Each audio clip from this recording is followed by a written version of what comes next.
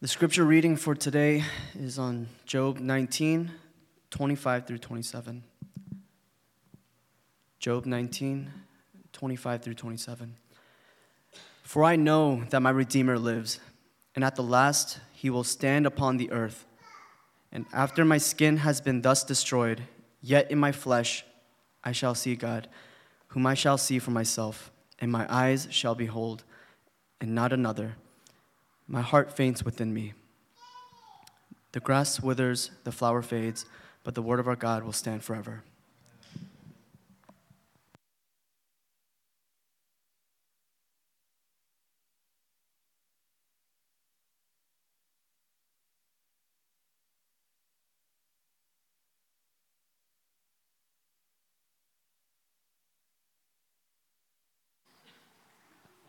Good morning, everybody.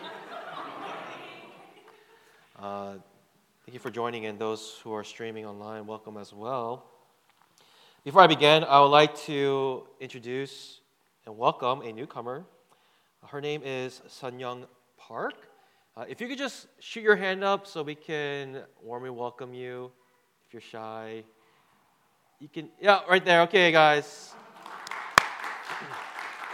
Thank you for joining us today. I've been going through a 3-part series of the book of Job, and the first part was from chapters 1 through 2, and part 2 is actually the next 34 chapters.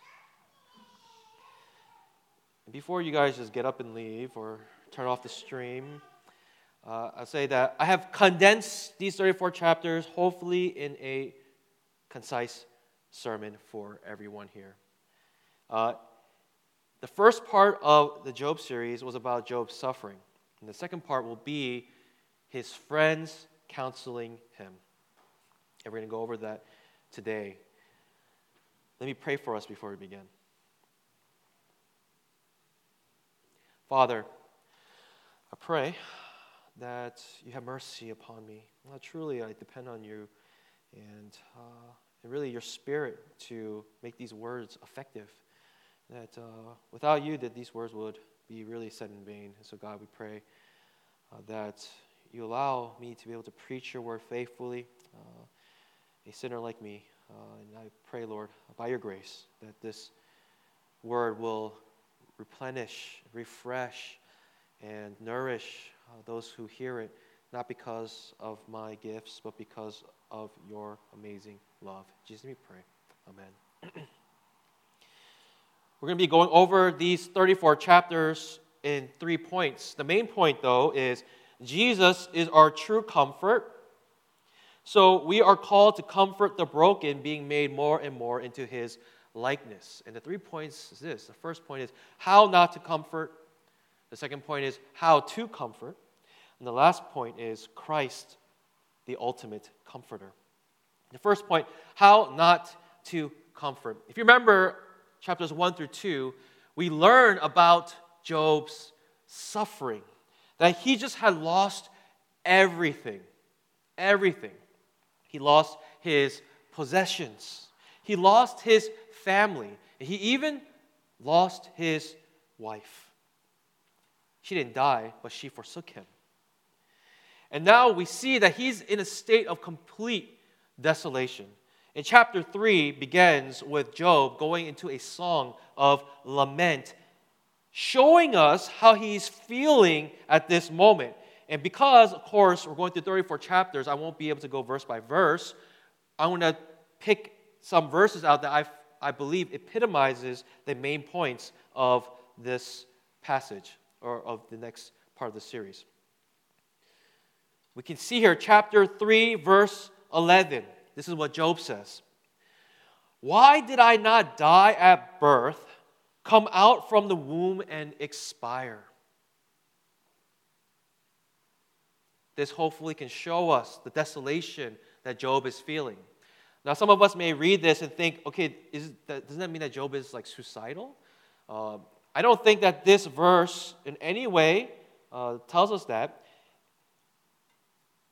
When we read this, what it should show us is actually what Job is wrestling here with is this question. Is it better for me to have lived and go through this suffering, or if I was just never born at all? He's not thinking, maybe I should just kill myself to end this suffering, but he's thinking, what is better? Because this suffering is so great on my life, I feel like it might have been just better if I just never lived at all. And so we can see a little glimpse of how Job feels in this verse. Complete desolation. And in this desolation, Job's 3 friends, quote-unquote friends, come to him to give him counsel. Eliphaz, Bildad, and Zophar. Long story short, it's not good advice. They do not give good advice. Again, we'll go through some verses to summarize and condense the charge or the way that these 3 friends counsel Job. We will begin with Eliphaz. Job chapter 4, verses 7 through 9 says this. He's telling this to Job. In his suffering, remember, who that was innocent ever perished? Or where were the upright cut off? As I have seen, those who plow iniquity and sow trouble reap the same. By the breath of God they perish, and by the blast of his anger they are consumed. He goes to say, Job chapter 4, verse 17, can mortal man be in the right before God? Can man be pure before his Maker? What is Eliphaz saying? Eliphaz is saying this. You reap what you sow, Job. I've never seen an innocent person struck down, but those who are evil and wicked, I see God punish. And this is what he decides to tell Job in his time of most suffering. Bildad, chapter 8, Job chapter 8, verses 5 through 6, this is what he says. If you will seek God and plead with the Almighty for mercy, if you are pure and upright, surely then he will ruse himself for you and restore your rightful habitation. What is he saying here? Bildad is telling Job, hey, if you just seek God, because you're so wicked, Job, hey, seek God. And if you seek God, he will restore your possessions. What does that sound like? This is an ancient version of the prosperity gospel. The prosperity gospel has been a lie in the church for a very long time. And we can see here that Bildad, underlying his theological assumptions, is this prosperity gospel. Saying, hey, Job, seek God, and God will bless you with riches. Zophar, the 3rd friend. Job chapter 20, verse 28 through 29. The possessions of his house will be carried away, dragged off in the day of God's wrath. This is the wicked man's portion from God, the heritage decreed from him by God. So what Zophar is saying is God punishes those who are wicked, so hence, Job, you must be wicked. You must have done something wrong here. It's 34 chapters, basically, right? The nice thing about trying to summarize, foolish people and what they're saying is that they often repeat themselves in just the same way, and they're just wrong in different ways. So thankfully, because of that, 34 chapters of this onslaught of them accusing Job of being wicked, and that is why God is punishing him.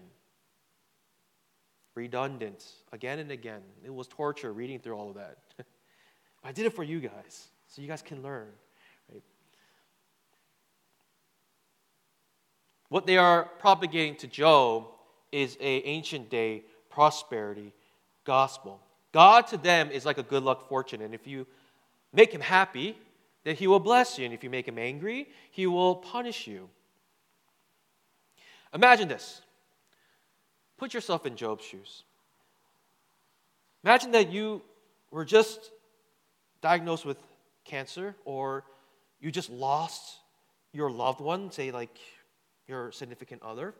And then these people your friends come to you and say, hey man, you need to repent. God is punishing you. That is the equivalence of what is happening to Job. If I was in Job's shoes, I would honestly not be friends with these people anymore. But yet he listens to these three friends of his for 34 chapters in a row.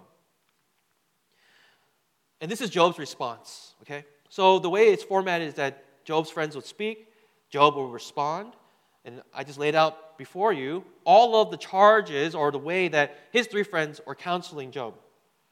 And this is how Job responds. See, Job is not going to fall into their trick or the enemy's deception. He's not going to buy into this prosperity gospel. This is what he says. He says, Job chapter 9, verse 2, "Truly I know that it is so, but how can a man be in the right before God?" His friends are accusing him of being evil before God, and the way he responds is this: well, if that were the case, then shouldn't we all be just suffering? Because who can be right before God? Truly. Who can be right before him? He also says this, Job chapter 21, verse 7 through 9. "Why do the wicked live, reach old age, and grow mighty in power? Their offspring are established in their presence, and their descendants before their eyes. Their houses are safe from fear, and no rod of God is upon them." His friends say, God punishes the wicked. And Job just says, that's simply not true. Look at all these wicked people. Look how rich they are. Look how they prosper. In fact, don't they prosper even more than fair people? Because they can lie and cheat and gain money in those ways, unjust ways. Yeah, they might be rich, but they will lose their souls. Look around you. There are plenty of wicked people who are rich. So he's confused. Like, what are you telling me? What are you telling me? And finally he says this: "You are miserable comforters." Job chapter 16, verse 2. "I've heard many such things. Miserable comforters are you all." Miserable comforters are you all. How to not comfort people. We see here with an anti-example of how we are to comfort people. But here we see the anti-example. We see that Job's friends are judging Job, telling him to repent because he's wicked. But Job says, I don't buy into that. In fact, I have my integrity. And we can replace this word integrity with the word faith. See, throughout all of his suffering, Job loses everything except one thing. And it says his integrity. But when we read it, basically we can replace that word with faith. So in all his suffering, he never lost his faith in God.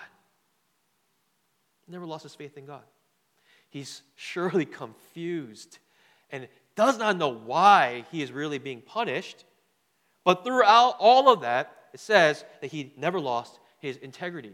We can see even back in Job's time, one's righteousness does not depend on his good works, but rather on faith in God.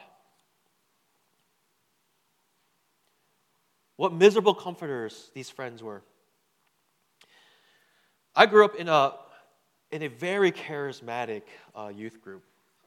So my middle school days, my very formative days, I grew up very charismatic. And that's because my youth director was very charismatic. And back then, see, there's like a lot of good things, honestly, I think, that came out of the charismatic movement. When I was younger, it was at its peak.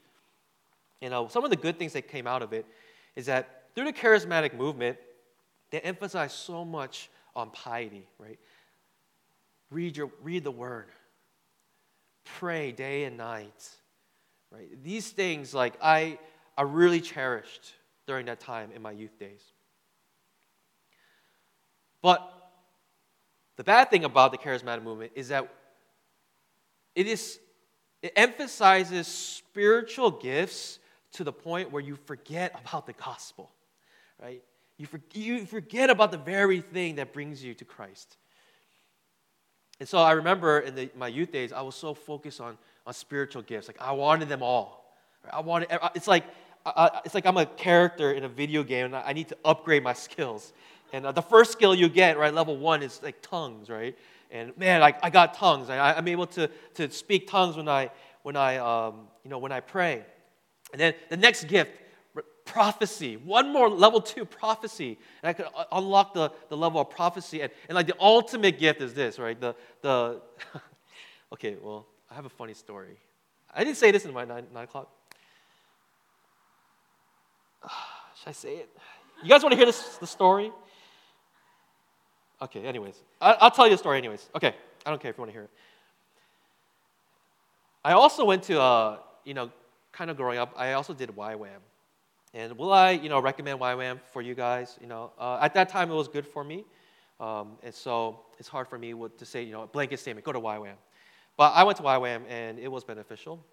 But one of the crazy stories, if you don't know about YWAM is very charismatic. And one of the stories in YWAM that went across the whole campus was this.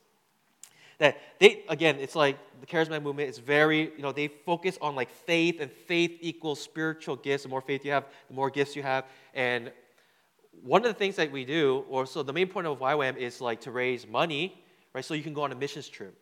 And so you do training, and at the end of the training, you're supposed to go raise enough money during your training, right? Calling your friends, family, whatever, and they would hopefully donate enough money so you can buy a plane ticket and go on this trip with the rest of your team. And they do this by faith, right? By faith. I remember the story was this. One student couldn't raise enough money, but he was like, I have enough faith here. I'm going to go to the airport anyways. He goes to the airport, and the story goes like this. He walks into the airport bathroom, and he does his thing. And then when he comes out of the bathroom, he comes out of the bathroom of the airport or where his team went to. He didn't raise enough money, but he's like, I think I have enough faith, and I think if God wants me there. And so basically what happened is he teleported from that airport from Hawaii to the destination where his team was. Okay, how easily, falsifiable is that, But that was the story that happened to campus. And so that's probably the ultimate gift you can get, right? That, honestly, if you can teleport, then we're talking, then, you reach level 99. Kushipku. What am I saying? Okay, so, as a kid, I wanted these gifts. And I remember the youth director, we have something in the Charismatic Circle, it's called reading your mail. And it comes along with this gift of prophecy. And what the youth director would do is she would pray for you, and she would pray for me, and then she would read my mail, which means that she will say something in her prayer that speaks to me so personally, or she will say something in the prayer that I haven't told anybody, but yet she was able to know it. And so when that happens, we call that reading your mail, right? Reading my mail, because it's personal, private, and only you know about it. But if someone prays for you and prophesies and starts to read your mail, how influential is that to the person being prayed for? And I remember when the youth director would pray for me, she would read my mail. You just prophesied over my life. And so for me, it was just so true to be able to prophesy. It was just part of youth group and growing up. Looking back at it now, I realized when she prophesied over me, I'm pubescent teen, and she would pray oh, Sam, you're struggling with lust this week. I was like, how did you know? No way. I didn't tell anyone that. Sam, you're struggling with pride. No, I'm not. She goes, see? See, you're struggling with it. You can't admit you're struggling with pride. I say, you're right. You got me. Prophecy. Anyway, so back then, the thing about this is that when you look up to someone so fondly, this is why the charismatic church is so prone to spiritual abuse. Because when you look at one person so highly, they are undoubtedly a sinner. And they're not perfect. And so they will use that influence to most likely, in wrong ways. Maybe not purposefully, but ends up happening. Now, I remember, the youth director would pray for me and say that, if you don't listen to God, then He will not love you. He doesn't love you. And I remember growing up hearing that and saying, then, man, I better be perfect. I better be perfect. I better not sin. I better read my Bible every day. I better pray like hours on end so God can love me. And I grew up thinking that. Until, by God's grace, I learned about His grace. I went to college and came out of that bubble, that community, and was introduced to not the most reformed teaching, but still by God's grace, enough so I can learn about His grace. And I remember this weight being lifted off my shoulder because my righteousness did not depend, my standing before God did not depend on my righteousness anymore, but on another's righteousness who has already proven his righteousness to God. And I remember in the summers, I would have to go back home to my home church, and when I sat under the youth director's preaching, it was like another typical Sunday, sermon, fire, brimstone. And I remember in the middle of the sermon, I just raised my hand and I said, but what about grace? What about grace? And she was shook. She had a response. And that's when I knew I had to leave that church. And to me, at that point, a lot of the spiritual abuse that I went through was revealed for me. How do you not comfort? If someone's suffering, you do not go to them and tell them to repent because they're a sinner and God's punishing them. You do not approach someone in judgment thinking you're better than them, and that's not how you comfort. So how do you comfort? And that brings us to our second point. How to comfort. See, the thing is, Job's friends, what they're saying, is not technically wrong. It's not technically wrong. It is true, right? It is true. Who can stand before God upright? It is true. God does punish us for our sin. If we're suffering right now, it is because of sin. It is. Job was most likely a sinner, so wicked, most likely. These things are all true, but even so, they are true.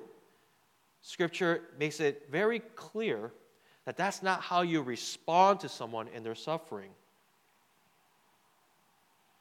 By this anti-example, we can see how we should respond. Romans puts it very plainly. It says this. Romans 12, verse 15. Rejoice with those who rejoice. Weep with those who weep. In times of suffering, what we are supposed to do, even though we can tell them all the theological truths, the way we approach or respond to someone's suffering is by weeping with those who weep. We are to sympathize with them. We are to understand them. I'm not saying there is not a time to tell them theological truths. There is a time for that. But the appropriate response to someone who is suffering is actually to sympathize. There's a very popular YouTube clip, and it's titled, "It's Not About the Nail." Quick show of hands. Have you seen this clip? Does anyone know about this clip? It's not about the nail. I see one brave hand go up. I'm pretty sure some of you guys seen it because when you look at, I saw the view count like yesterday, it was over 12 million views. But I think we can grab a lot of principles from this YouTube clip. The scene opens up with a couple sitting on a couch. And you can kind of see, the woman's face. And then this is what she says. You don't see her whole face. You just see like part of the side of her face. And she starts to talk about some of the things she's going through. She says, there's all this pressure, and the guy's listening. And sometimes it feels like it's right up on me, and I can just feel it, like literally feel it in my head. And it's relentless. And I don't know if it's going to stop. I mean, that's the thing that scares me the most, is that I don't know if it's ever going to stop. And the camera pans out, right, zooms out, and you can see that there's like a nail in the woman's head, like an actual nail. It's a skit. The nail's not real, right? But there's a nail in her head. And the guy turns to her and says, well, you have a nail in your head, right? And she goes, yeah, I know. But all this pain, and he said, well, I really think if you just get rid of that nail, that I think all your troubles go away. And then she turns to him and says, it's not about the nail. It's not. And then he goes, well, I really think, she goes, no. See, you're not listening to me. You're not listening to me. You're not even listening to me right now. And he goes, okay. And then she continues. She says, man, I keep snagging all my sweaters on this nail on my head. And the skit's like funny, right? It's comical. But it tries to put out a point. And at the end, the guy says, instead of trying to fix her problem, he goes, man, I can see why that's really hard. And then she goes, thank you. And they go in for a kiss, and she bumps the nail on his head, and she goes, ow, right? And that's how it ends. It's not about the nail. We can bring all the theological truths to anyone suffering, but it's not necessarily about the nail. It's not about that. It's about comforting and walking with those who are suffering. One of the popular questions I get is, Pastor Sam, have you ever fought with Semi? And this is one of the stories. We haven't really fought. Like, if we fought, she would stand a chance. She wouldn't stand a chance. But if I would say that we never got into we never even really raised our voices to each other. And that's not because I'm like really perfect husband. It's because she is gracious and merciful to me. But there are times that she got, upset. And I remember coming back from like an event, or a social event, and we're driving in the car. And see, guys, our radar, we have like radar, right? But it's really weak, right? The only thing it can do is just turn on and off, right? We don't have any details. We don't know like anything about. We just sense something is wrong. That's as far as we can get, right? Because we don't have the the sense, right? And I knew on the car rides, I was like trying to make the mood light. I was joking and trying to be funny and have conversations. And Semi's answers were just short, real short. And she wasn't looking at me when she was answering, just looking straight forward. And I was just like, something started going. I was like, okay, I think this means something's wrong, right? Alarm's kind of going off. It's quiet. And then I go, Semi, are you okay? And she goes, yeah. And then the alarm starts to get a little louder. I'm like, I don't know, because it seems like, you're upset. And she's like, no, I'm just tired. At this point, the alarm's going, just going crazy. And then but I know, okay, she doesn't want to talk about it. She doesn't want to talk about it. I'm like, okay, so if something's really wrong, you can tell me. And then maybe 5 minutes later, complete silence. She'll say, okay, this is what's bothering me. I knew it. My radar is working. And then she would tell me, she said, I'm upset because you were talking to that girl. My first response was, how dramatic can you be? Right? Of course, I have to talk to people. I have to talk to everyone, right? Especially ministry. I have to talk to girls all the time. And then she goes, no. It's not about you talking. It's about how you're talking to her. And I was like, that's how I talk. That's just how I am. And she's like, no, you were flirting. I said, you're being dramatic. You're being dramatic. And I started to get upset because I was like, how unjust, right? Why am I being accused when I feel like I haven't done anything wrong? And we both drove upset back home, the rest of the car ride. by God's grace, I said, maybe that's not what's making her really upset. So I went to her and I just started off, as a guy, man, as one of the things you do as a leader is, if there's some relational, right, tension, you must be the one to initiate, to fix it. And if, your wife needs time, give them time, but you need to be the one to repair the relationship. You must be the initiator. Not saying that women can't do it, but men, you must be ready to do it. And so I remember after some time, I went to her and I just said, sorry. I don't know what I really did wrong, but I want to let you know I'm coming to you and I am sorry. And I want to understand what really happened. And after some details, after some conversation and talking, at the end, it wasn't really about me talking to these girls. I mean, Samuel was very clear. It's like, well, you did this, you did this, you did that. And of course she would know because, that's probably how I talked to her. So she's like, why is he talking to these people like I talked to her? So she knows best. But for me, I'm just, I'm dumb, so I don't know. So I said, thank you. I didn't know. And that bothers you, I'm willing to change my behavior, right? Whatever it is. And after talking more and more, understanding the problem, I realized it wasn't even about that at all, right? The talking, that might be some of it. But really at the end, what she tells me is, I'm just scared that you will leave me, right? That is the underlying, right, fear that she had. That was the real problem. She was scared that maybe she's inadequate and that I will start to have affections for other people over her. And after realizing that, my response is not defensive, saying, you are being dramatic, I just need to talk to people. My response is, Sammy, I will never leave you. And if that makes you think I'm going to leave you, I will 100% change my behavior. That's what you think. Right? And I think after that, then she decided, that I was funny again, and, she can laugh at my jokes, and, we can have a good time. But it only came after talking and trying to understand.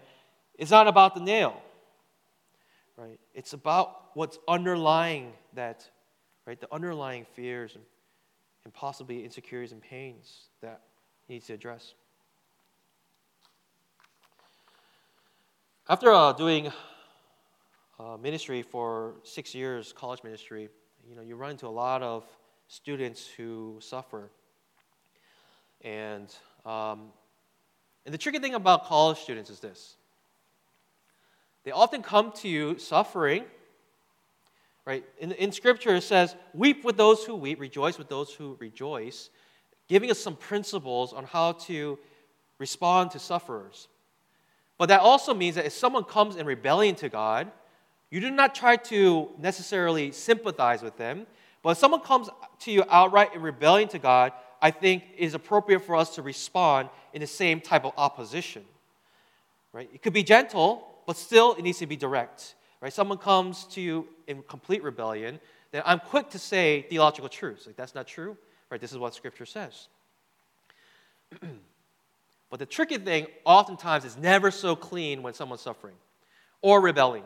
Oftentimes, what happens, especially with college students, right, because they're at college and all of this temptations there, they are both sufferer and rebeller, right? They're both suffering and rebelling at the same time.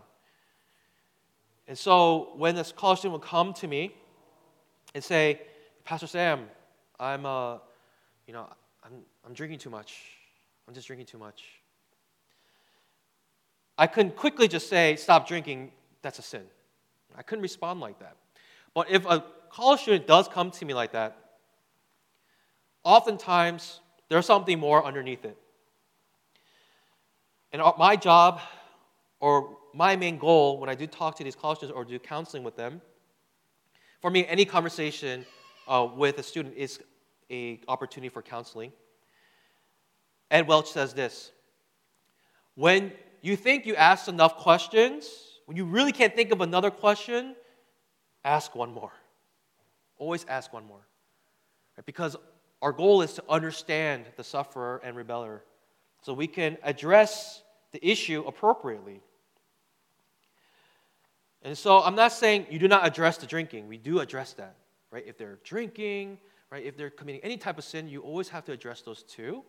Right? But it's beneficial to also figure out what is driving that sinful behavior. Tim Keller will say, try to find the sin underneath the sin. So I would ask, so why are you finding yourself drinking so much? They will say, oh man, I just broke up with my girlfriend. I said, okay, that makes sense. Why does breaking up with your girlfriend hurt so much? And then they'll say, because I poured everything into the relationship, and I feel betrayed. So I'm hurt. And it's weird to ask this question, but I really love to ask this question, especially when we get to here, because most of the time, the buck stops there for most people. But I like to ask this question because I like to see the amount of self-awareness the student has at this point. I will say, why does betrayal hurt you so much? And for most of us, it's so obvious. It's so obvious. But it's good to ask the question to see if it can be articulated. Some students get it here. They understand at that point. But some students, they need some direction. They need some nudging. And after a little bit, the student will say something like this. It's because I don't want to be alone. I don't want to be alone. I poured so much into this relationship. The betrayal hurt because now I'm all alone. I'm all alone. And it's just annoying to say it here, but then you ask, why does that hurt so much for you? Why does that hurt so much for you? And at this point, the light bulb goes off for some students, but sometimes it doesn't. And that brings us to our last point. Jesus, the ultimate comforter. At the end of all of Job's suffering, what is Job left with? What is Job reduced to after all the suffering that he goes through? And our brother Abe read it for us. Job 19, verse 25 through 27 says this: For I know that my Redeemer lives, and at the last he will stand upon the earth. And after my skin has been thus destroyed, yet in my flesh I shall see God. Resurrection hope, even in Job's time. We can see in the Old Testament. Whom I shall see for myself, and my eye shall behold, and not another. My heart faints within me. What is Job reduced to after all of his suffering? He is reduced to simply his Redeemer. When all is lost, all he has is God. What's the purpose of Job? When we read Job, we say, man, look at Job. If he can get through it, then surely, right, with enough strength, I can get through it. The point of Job is actually the exact opposite. When we read Job, what should our response be? It should be this: what Job did, that's impossible. That is absolutely impossible. I cannot do that. And that's the whole point. That's the whole point. Because what Job is supposed to do is ultimately point us to Christ.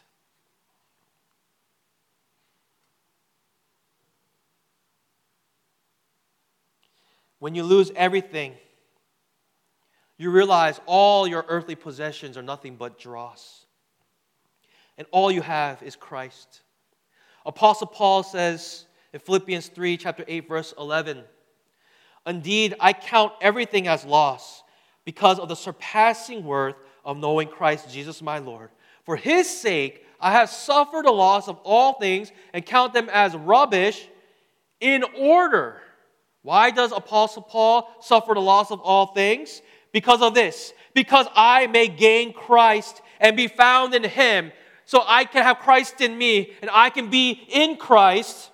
Not that which comes through faith in Christ. Not having a righteousness of my own that comes from the law, but that which comes through faith in Christ. The righteousness from God that depends on faith. That I may know him and the power of his resurrection and may share his sufferings, becoming like him in his death, that by any means possible I may attain the resurrection from the dead.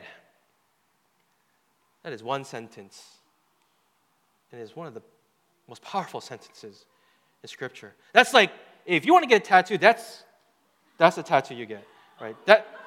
I would get that tattooed on my head, right, backwards, so when I look in the mirror, I can read it, right? That would be for me to remind myself all things are rubbish compared to the surpassing value of knowing Jesus Christ, my Lord.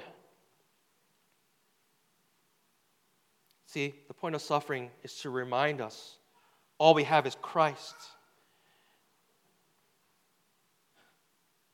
And that he is the one who can sympathize with us. How does he sympathize with us? See, we think Job is the innocent sufferer, but Christ, he's a true innocent sufferer, right? When we think about it, Job, 3 friends accused him unjustly. Christ, the whole nation of Israel accused him unjustly. He was falsely accused before Pontius Pilate. He was betrayed by his closest friends. Peter, the one that was closest to him, rejected him 3 times. Before the evening, all in one night. Jesus was a true innocent sufferer. Job, he did not even die, though he even deserved it. Christ, who didn't sin at all, suffered death on the cross.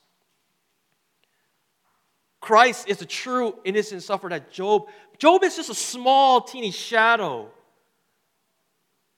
The shadow, that small, teeny shadow that we see of Christ, that one day that he will be the true innocent sufferer for us on our behalf. Why can Christ sympathize with us? Because he is the true innocent sufferer. In our deepest suffering, we can always look to Christ and know that he went exactly what we went through, plus more. And so, because of this, it enables us as Christians to be able to approach those who are suffering, not in a place of haughtiness, but we can approach those who are suffering knowing that we too are co-sufferers with them, that we can sympathize with them because our Christ sympathizes with us. And so, I'll end here. I pray for Cornerstone to be better comforters than Job's friends. As we are faced with our own suffering and as we face people who are suffering, that we may be able to approach them not in judgment, but rather as sympathizers, to weep with those who weep in gentleness and truth. Let us pray.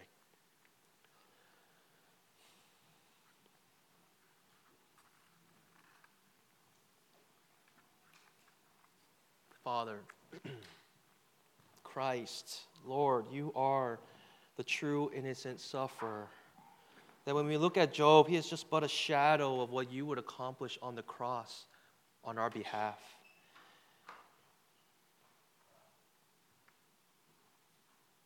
So I pray that these words would help us and teach us and show us that we cannot do what Job does. We can't even do what Job does. And that's the whole point. So we can cling and cherish unto our Lord even tighter, even more so, to be able to suffer well and to help those who are suffering. In Jesus' name we pray. Amen.